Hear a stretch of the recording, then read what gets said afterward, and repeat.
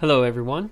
Last Wednesday, we covered in our 1 Corinthians class, 1 Corinthians chapter 1, verses 1 through 17.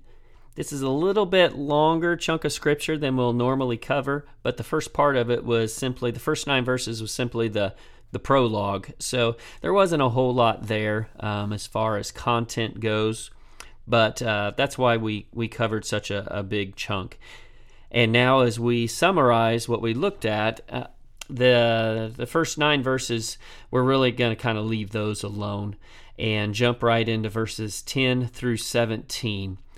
I gave the class an outline of the entire letter of 1 Corinthians, and within that outline, which was I borrowed from F.F. Bruce, and within that outline, we will use kind of the subheadings or the subjects, or you can call it kind of what you want, the headings of the content. And verses 10 through 17 specifically are referring to the party strife that was taking place in Corinth, and the church in Corinth at the time. Keep in mind, Paul wrote this letter while he was in Ephesus, which was 250 miles away across the Aegean Sea.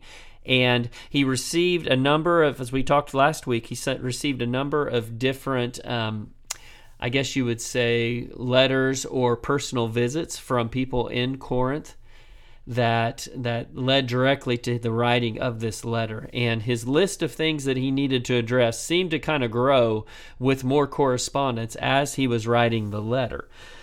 And the one he chose to cover first, which means it's pretty important to him, was divisions that were about to take place within the church. They had not quite yet resulted in outright division within the church, but there was most definitely the potential of that happening. Therefore, he needed to address it.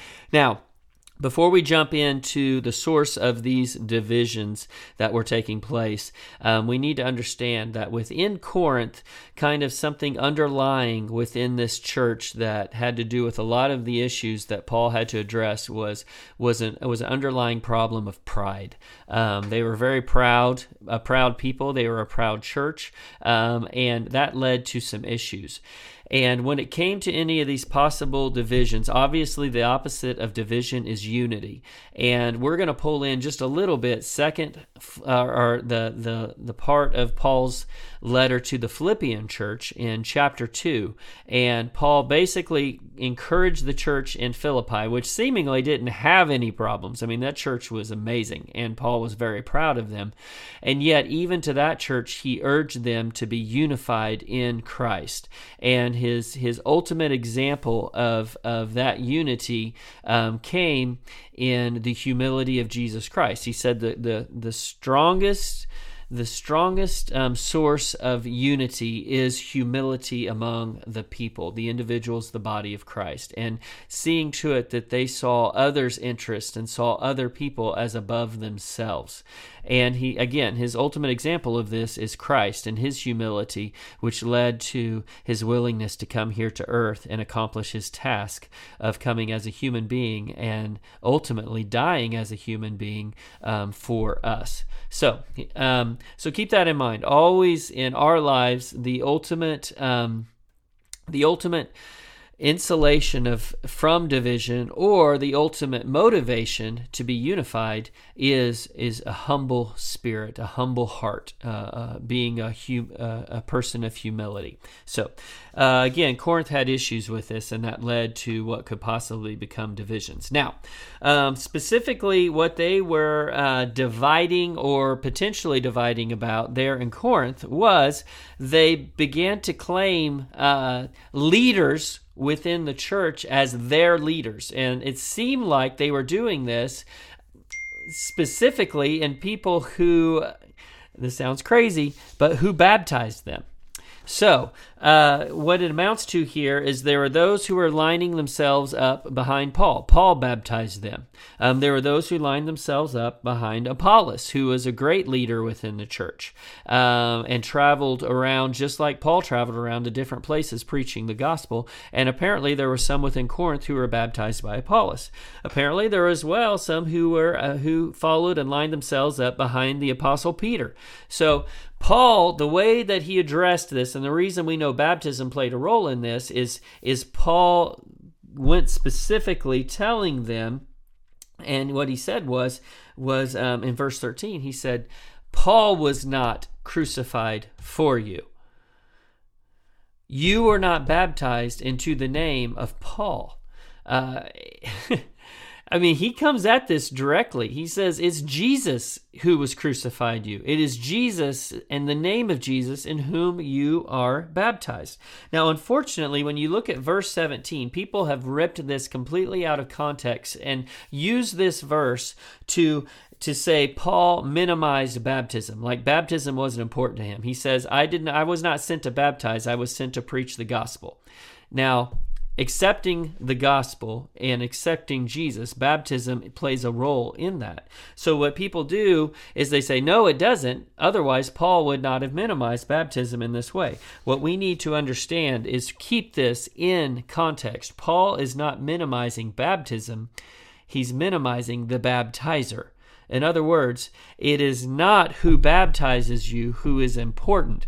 It's who you're baptized into who is important, the one who is crucified for you, for us, and that is Jesus Christ. Now, it's kind of interesting when we see Paul's thoughts on this, we get a little bit of an inside glimpse of, it looks like how Paul went about his ministry.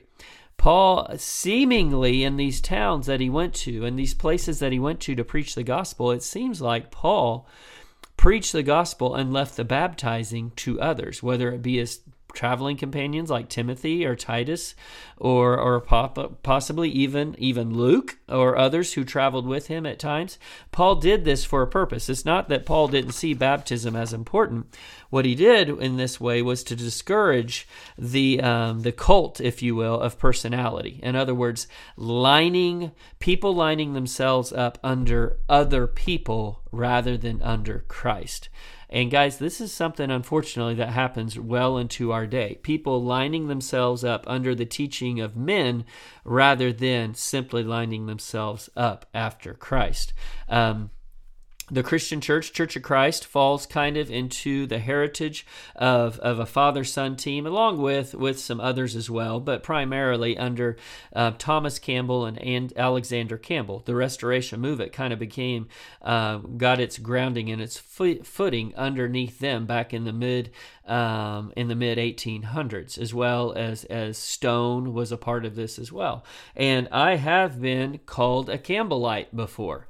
I don't like being called that. I'm not a Campbellite. I'm a Christian. There are those who have been called Calvinists, those who've been called Wesleyans.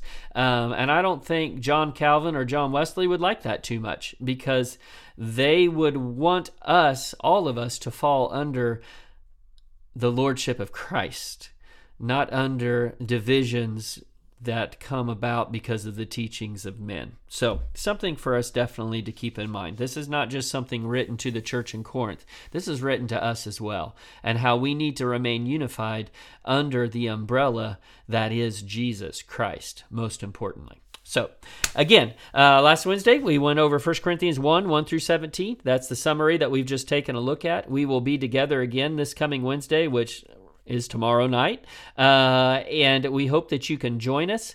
Again, if you've not been able to join us yet, or if you miss a week or two, do not let that keep you from coming back. We have a lot of fun on Wednesday nights, 7 p.m., and we would love to have you. Have a meal before that at 6 o'clock. If you're hungry and want to come a little early, that'd be great too. Hope to see you tomorrow night, Wednesday at 7 p.m. Have a good evening. Bye.